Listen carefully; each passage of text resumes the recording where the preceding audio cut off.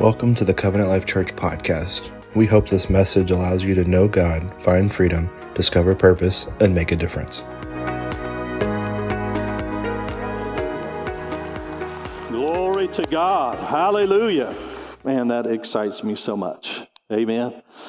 Praise God. So, we're continuing on our series on what if. And so, of course, today is Life Group Launch Sunday. And so the title is appropriately titled, What If You Joined a Life Group? Amen. What if you joined a life group? And so, when we talk about this, what if you did make the investment in a life group? I don't mean just kind of casually showing up. I mean, what if you made the investment to go all in with a life group, right? What might it produce in your life? What's the potential? What's the possibility? And even greater than that, what might your participation produce in the life of somebody else? Because of your willingness to join, your willingness to be a part. Amen. And so before we get into the message, I want to have Philip and Lindsay Cochran come on down. You're the next. No, I'm just kidding. Hallelujah. A few laughs from the older generation. Don't want to say, praise God. Hallelujah. Philip and Lindsay Cochran have been faithful, a faithful members, if you will, of Covenant Life. And tell you what, we just love them and appreciate them. And they are also greatly participate in life groups. So I'm going to let each one of them this morning, they're going to give you a quick testimony of what participating in the life groups have meant to them and made a difference. So who's going first? All right, Lindsay. All right. Good morning, Covenant Life. I love life groups. Let me start off by saying that when they first started, the first thing I thought about was relationship. Because, you see everybody on Sunday, but how deep of a conversation can you get? How well do you get to know people on Sunday? So with life groups, the first thing I think about is connection, not only with the people of the church, but connection with God. It has greatly strengthened my relationship with God. The different groups I've been a part of Freedom. I've been a part of a Boundaries life group. There's lots of different opportunities for you to connect with God, connect with other people, like-minded people, because we go into so many spaces in our lives where there are people who are not saved, or there are people who are saved, but just don't walk in that way. But when you get into a life group and you get around like-minded people, you get to share your life with other people. So I could say a lot all day. So, Amen. Praise God. Being in life groups has completely changed my life, like literally, because I remember I did Freedom a couple times, but this past Freedom, I thought I was in a good place. There's times when you can feel like you're on the mountain or you're in the valley, but I thought I was on the mountain, and I thought I was good. But going through Freedom, it challenges you to get into the Word and apply it, and it found out that I had fear in my life. I didn't know that. So for 10 years, I was on night shift, and my wife was like, you should go to day shift. You should go to day shift. I'm like, no, I'm good right now. We got bills. We can do that. I'm working night shift. I get more. So we're good. We're in a good place. And then during life group, I was like, I got fear there. That's a challenge right there. I'm doing this out of fear. I'm not listening to my wife. I'm doing this because I feel good. I'm good right here, but there's more right there. So stepping into out of fear, actually listening to the Word and listening to that revelation, I completely changed from night shift to day shift, and just behold, where I went. Amen. Going through that whole process, it was still I'm going by what God's saying. So I'm praying for the right job, praying for the right position, and it led me to endoscopy. And just a few months ago, I have a diagnosis of a colon issue. So he put me right in where I was supposed to be, where they're colon surgeons. The best one in Louisville, was one coworker said, you got the best colon surgeon, you're working with them. So if I would have stayed where I was at, I wouldn't have been right there. He makes that way. When you step out in faith, he's got you the whole way. So And that's just going through life group. It made that revelation. So. Praise God. Praise God. Thank y'all so much. Man, we think of the freedom groups sometimes as, freedom from addictions, which is true, right? But freedom is a step-by-step look into the Word of God. Like it is a study of the Word. It's not just sit around and talk about how addiction feels, and I'm not against that. I'm just saying that freedom is actually looking at the Word and finding out what God's Word says about your freedom and your victory over anything, right? As Philip was saying, just realizing that he was afraid to make a shift. How many people live paralyzed because they're afraid of making a shift in their life that actually could make their life better? Amen. So anyway, I encourage you, if you've not been freedom, to go through it, be a part of it. It'll be a blessing to you. It'll make your relationship with God stronger, and it'll bring liberty and freedom that Jesus already paid for you to be able to walk in. Amen. Glory to God. Well, years ago, Jill and I were leading a life group for young married couples. And we had this one couple that every time they came in, they were just like brutally honest about their relationship.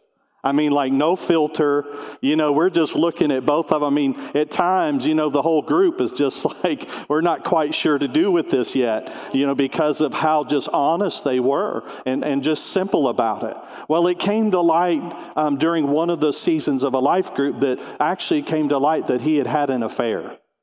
And, you talk about suck the life out of a life group. You know what I'm saying? You're all sitting around and this comes to light. But, instead of everybody pouncing on them and looking at him, and I'm not justifying it, so don't hear that. What I'm saying is instead of taking somebody who's made a grave, poor mistake, choice, whatever you want to call it, what ended up happening is those couples became a support for their marriage as they went through counseling, as they went through steps to bring healing and restoration. They're still together today. This was years ago.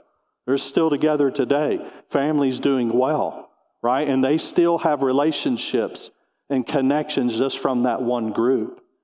And so I just want to encourage you that this is so much more than just, attending something, just going in and attending and saying I'm going to a life group. It's more than us just coming up with something for you to do during the week, right? It's more than, quote, a substitute for Wednesday night church. That's not what it's about. I'm going to walk you through here, through the Word in just a minute, that it doesn't matter what's going on in your life, but whenever we connect to other believers, when we connect to other people, when we're willing to be vulnerable, when we're willing to be honest in our life, then we position ourselves in a place to be encouraged, to be strengthened. It doesn't have to be a marital thing. It could be a situation that you're walking through with one of your children. It could be a situation on your job. It could be just a situation just that you are navigating in life, period, but you're surrounded by people that can encourage and strengthen and help you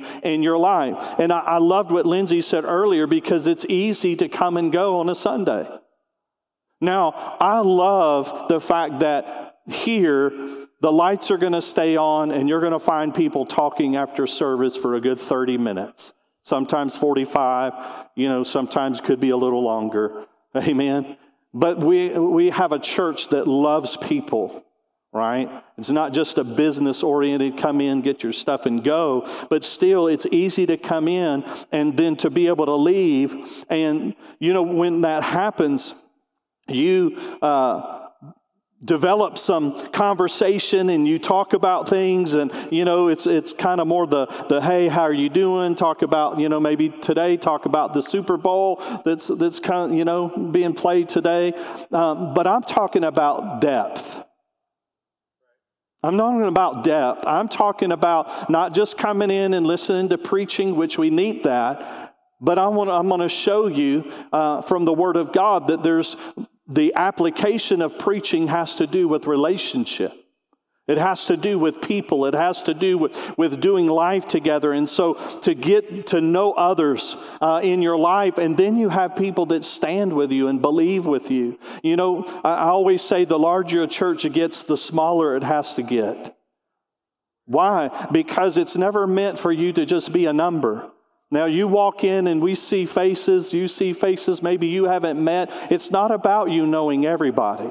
But it is about you having a group of people, and I'm not talking about a clique. I'm talking about people that you do life, that you have things in common, and you are able to connect with and flow with in life so that you don't have to live from a position maybe of being alone. Listen, God didn't design life to be lived alone. Right? And He didn't design for it just to be you and your spouse and your kids. He designed us as the church. He designed us as a body of believers. Jesus said, I will build my church. The church belongs to Christ. Not just the global church, but every local church that names Jesus Christ as Lord, that church belongs to Him. Amen. And Jesus would have never instituted, God would have never instituted the church, which is a gathering of believers that come together. They gather together on a regular basis to worship Jesus, right? To be taught the word and then to accomplish the mission. And so He would have never put the church in place if all we needed to do was just, us four and no more. Amen. Us two and not you. You know, that mentality, God didn't design that for you. God designed it so that we would gather together as believers and we would work together as the body of Christ to fulfill the mission. But not only is it about serving, it's about relationship. It's about connection. And connection comes not because everybody else does all the work for you. It also requires you to do the work. Right? The Bible says a man who has friends must first show himself friendly.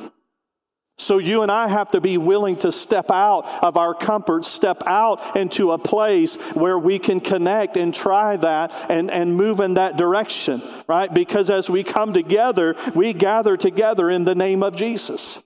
So let's look at this, at what the Word of God says. Acts chapter 2, verses 40 through 47. It says, and with many other words he testified and exhorted them, saying, be saved from this perverse generation.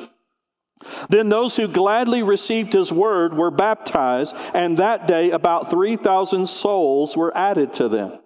That's a good harvest that day. Amen.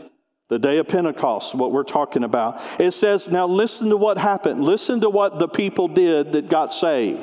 And not only the ones that got saved, but the 120 who were already in the upper room. They were already gathered together. They were already flowing together. It says, and they continued steadfastly. Didn't say that they just continued if it was convenient or easy, if they felt like it. No, they continued steadfastly. That means on purpose, with intentionality, in the apostles' doctrine, in their fellowship, in the breaking of bread, and in prayers. All right? Then fear came upon every soul, and many wonders and signs were done through the apostles. Now all who believed were together and had all things in common, and sold their possessions and goods and divided them among all as anyone had need. Listen, that was a supernatural work of the Holy Spirit, right? Now, I've been in services where people were moved by the Spirit and brought things to the stage. And then they turned around and gave it right back out to people who needed it. I've witnessed that. I've seen that. Amen. You may do that on an individual basis. That you love to bless people and you love to give and help meet the needs of somebody else. Right? But it wasn't a forced thing. Amen. This was a free will. It was by the Holy Spirit. It says in verse 46, it says, so continuing daily with one accord, that's in unity, in the temple, that would be modern day church, and breaking bread from house to house, They ate their food with gladness and simplicity of heart, praising God and having favor with all of the people. And the Lord added to the church daily those who were being saved. So what did the early church do? They had a daily application of the things of God. They daily applied themselves to it. Now, I realize culture changes things and doesn't make things as easy, but what I want you to understand is that they met both in the temple, so they met in the church building, if you will. They met together and gathered in that place, but they also met from house to house. They came together in people's houses, or they came together in smaller settings. And so when we talk about life groups, I'm talking about the fact that we are gathering together as the body, and it's not a church program. It's a scriptural truth. And that's why we do it. And that's why we have it. That's why we've put that together. This isn't just something that, hey, we got together and said, hey, let's just do this. No, this is something that's in the Word. And it produces life when it's done correctly. It produces life, it produces encouragement, it produces truth, it produces teaching, it produces growth. Amen? So what if, or what could God do in you through your participation? What could God do in you? And then again, what could God do in somebody else because of your participation? The church today as a whole struggles with the tension between me, myself and I, and others. Right? We all have needs. We all have things. It's not one or the other. It's both and. Jesus died for you personally. Amen? But he also died for the world. And so as we walk through this life and we go through this life, I have to look at and say, God, what do you want me to do? Not what do I feel like? What do I want? God, what do you want me to do? We've built so much of our culture around what feels good, what I want to do, what I think, what I, perceive. And it's almost like if we're not careful, it's so easy to really stop even listening to God anymore. Because we got our routine. And we've got things down the way that we want to do them. The older I get, the more I get in my patterns and things that I have to be challenged and challenge those patterns. It's just part of life. Amen? But I want to challenge you today. I want to challenge you. I want to encourage you. What would be the possibility? What if you got involved in a life group? What could happen, right?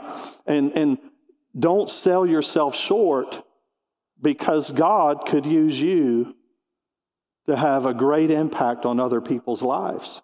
And the enemy wants you to be so you-focused and not God-focused that all you see is your deficiencies. All you see is what you can't do. All you see is the people you can't be around. All you see what I'm saying? See, when all we see is ourselves, we can't see God in the midst of that. So I want to encourage you this morning. Ecclesiastes 4:9-12, it says, 2 are better than 1, because they have a good reward for their labor. For if they fall, one will lift up his companion. But woe to him who is alone when he falls, for he has no one to help him up. Again, if 2 lie down together, they will keep warm. But how can one be warm alone? Though one may be overpowered by another, 2 can withstand him. And a 3-fold cord is not quickly broken. There's power in doing life together. There's power in agreement. Matthew 18:19. Again, I say to you that if 2 of you agree on earth as touching or concerning anything that they ask, it will be done for them by my Father which is in heaven. It will be done. There's just something about coming together and standing together with people that you know love you and people that have your back. But listen to me, but they're people that are imperfect. It's real easy to get caught up in the weaknesses of others.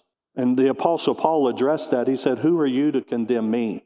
Who are you to condemn me? You see, we can't go into that with a judgmental or critical attitude. We've got to go in with grace and mercy. If we talk about the grace and mercy of God towards us, right, then as we gather together in groups, what grace and mercy are you showing towards others? It's not one-sided grace. Matter of fact, the Bible says if you don't show mercy, you don't receive mercy. The Bible's really clear about how we walk and treat others. And I'll give you another thought here. Think about the two greatest commandments. The first one is what? To love the Lord your God. Right? The second one is to love your neighbor. Now listen to what he said. He didn't say love your spouse, even though we're supposed to. I'm not saying not to. I want you to grasp this. He didn't say love your kids. He said love your neighbor. He said to love your neighbor. Now we know we're supposed to love our spouse. Husbands, love your wives. Amen. We need to love our kids. But if you don't love your neighbor, I don't care how much you love your spouse and how much you love your kids, how much you love your close friends, how much you love those that love you. He said even the world can do that. How do you love the unlovable? How do you love people that seem to be unlovable? Because that's the second greatest commandment that we have in the Word of God. And when you and I participate in gatherings and come together, what I'm doing is not only am I loving myself, but I'm also loving those around me because I'm participating. I'm bringing whatever little bit of supply that I have, that maybe I can be a voice of life in their life. Maybe I can be a voice of encouragement. Maybe I can be a voice of hope. Maybe my mistakes will help them not make the same mistakes. Amen? So there's something powerful that takes place, and it's amazing that in the early church, when we look at that, we see the small gathering and we see the large gathering. And I believe they're both vital. Amen? I believe they're both vital. And so if you and I will say, okay, God, what do you want me to do in the midst of this? Listen, I realize time and all of that affects things. I'm not here to get into the nitty-gritty of your life. That's between you and the Lord. I just want to encourage you that with all that's in you, can you connect? Can you participate? That's why we do such a variety of groups, to try and find that place of connection for you so that you can be a part. Amen? And so that you can encourage and strengthen and love on others. And so if all you see is church or life groups as just a drain in your life, then I encourage you to adjust your attitude. I encourage you to take a look and make that adjustment. Because anytime the Word is the center of something, there's life there. We can draw life, right? God knows how to squeeze every drop of life, even out of the driest of person. Amen. It's based on expectation. It's based on you saying, okay, I'm believing that God's going to impart something to me. God's going to help me, but also, God, I want you to use me. Amen. The kingdom of God is relationship. You don't even know, think about this, you don't even know that you walk in the fruit of the Spirit without relationship. How do you know that you're walking in love? Why? Because it's easy? Because they agree with you on everything? Because you ever had that friend that you were friends with, but it was always on their terms? You know what I'm saying? What about patience? How do you know about patience? Who rubs you the wrong way? You know what I'm saying? I heard somebody say that if you rub a cat and it's the wrong way, just tell the cat to turn around. You know what I'm saying? That's how many relationships are. What about I understand peace and joy, but what robs your peace the most? Mine is stupid drivers. It's relational. You know what I'm saying? It's relational. So when you think about the fruit of the Spirit, I can get up here and preach to you all day long, right? And the anointing will be upon my life to do that. I mean, unless I'm in gross sin and it finally fades. But God will anoint my life for your benefit, right? But it's not all about me up here telling you the word or preaching to you or teaching you. It's about the relational component, right? And that's what it is in here with each one of us. It's about how do we relate with one another. I'm not telling you have to be best friends with everybody. I get it. I understand that. Sometimes connections just aren't there. But I'm talking about in the context of the Word and coming together concerning the Word of God and prayer and fellowship and coming together over food or whatever it is. But that there's fellowship, there's the Word, and there's life. Amen? Hallelujah. So I want to encourage you to be a part of life groups. Nobody's going to get mad at you if you don't. We're not going to come knocking on your door and say, where were you? I guess we could do that. We could just take a group of 10 people, and whoever's not in one will just show up at your house and we'll have one. Just kidding. We wouldn't do that. But I want to encourage you to do that. I've got one more testimony. Where's Miss Leslie Leffler? She's going to come up and have her share a testimony here as we close out. Hey. All right. Yes, come on, lay just it on when it's them. close to lunch, yeah. I know, right? All right. So I will say, I've been in church for a long time, and I think it's easy to be in a church and you can have 1 foot in and 1 foot out. It's easy to remain anonymous, right? You don't have to get too deep. You don't have to be stretched or challenged. And when I came here, I've never been in a church that had life groups. So when I started going to life groups, I really developed a lot of close and deep friendships, people that I'm still close to today. It wasn't like we had one life group together and now we're moving on and saying good morning and how was your week and have a good week, and very superficial, deep friendships. And about a year ago, actually almost a year ago exactly, my father passed away suddenly and unexpectedly. And I try not to get too emotional. It's okay. I can't a little. But, it's easy to think about childhood trauma, and things that you've been through or maybe things that you've done that you shouldn't have done.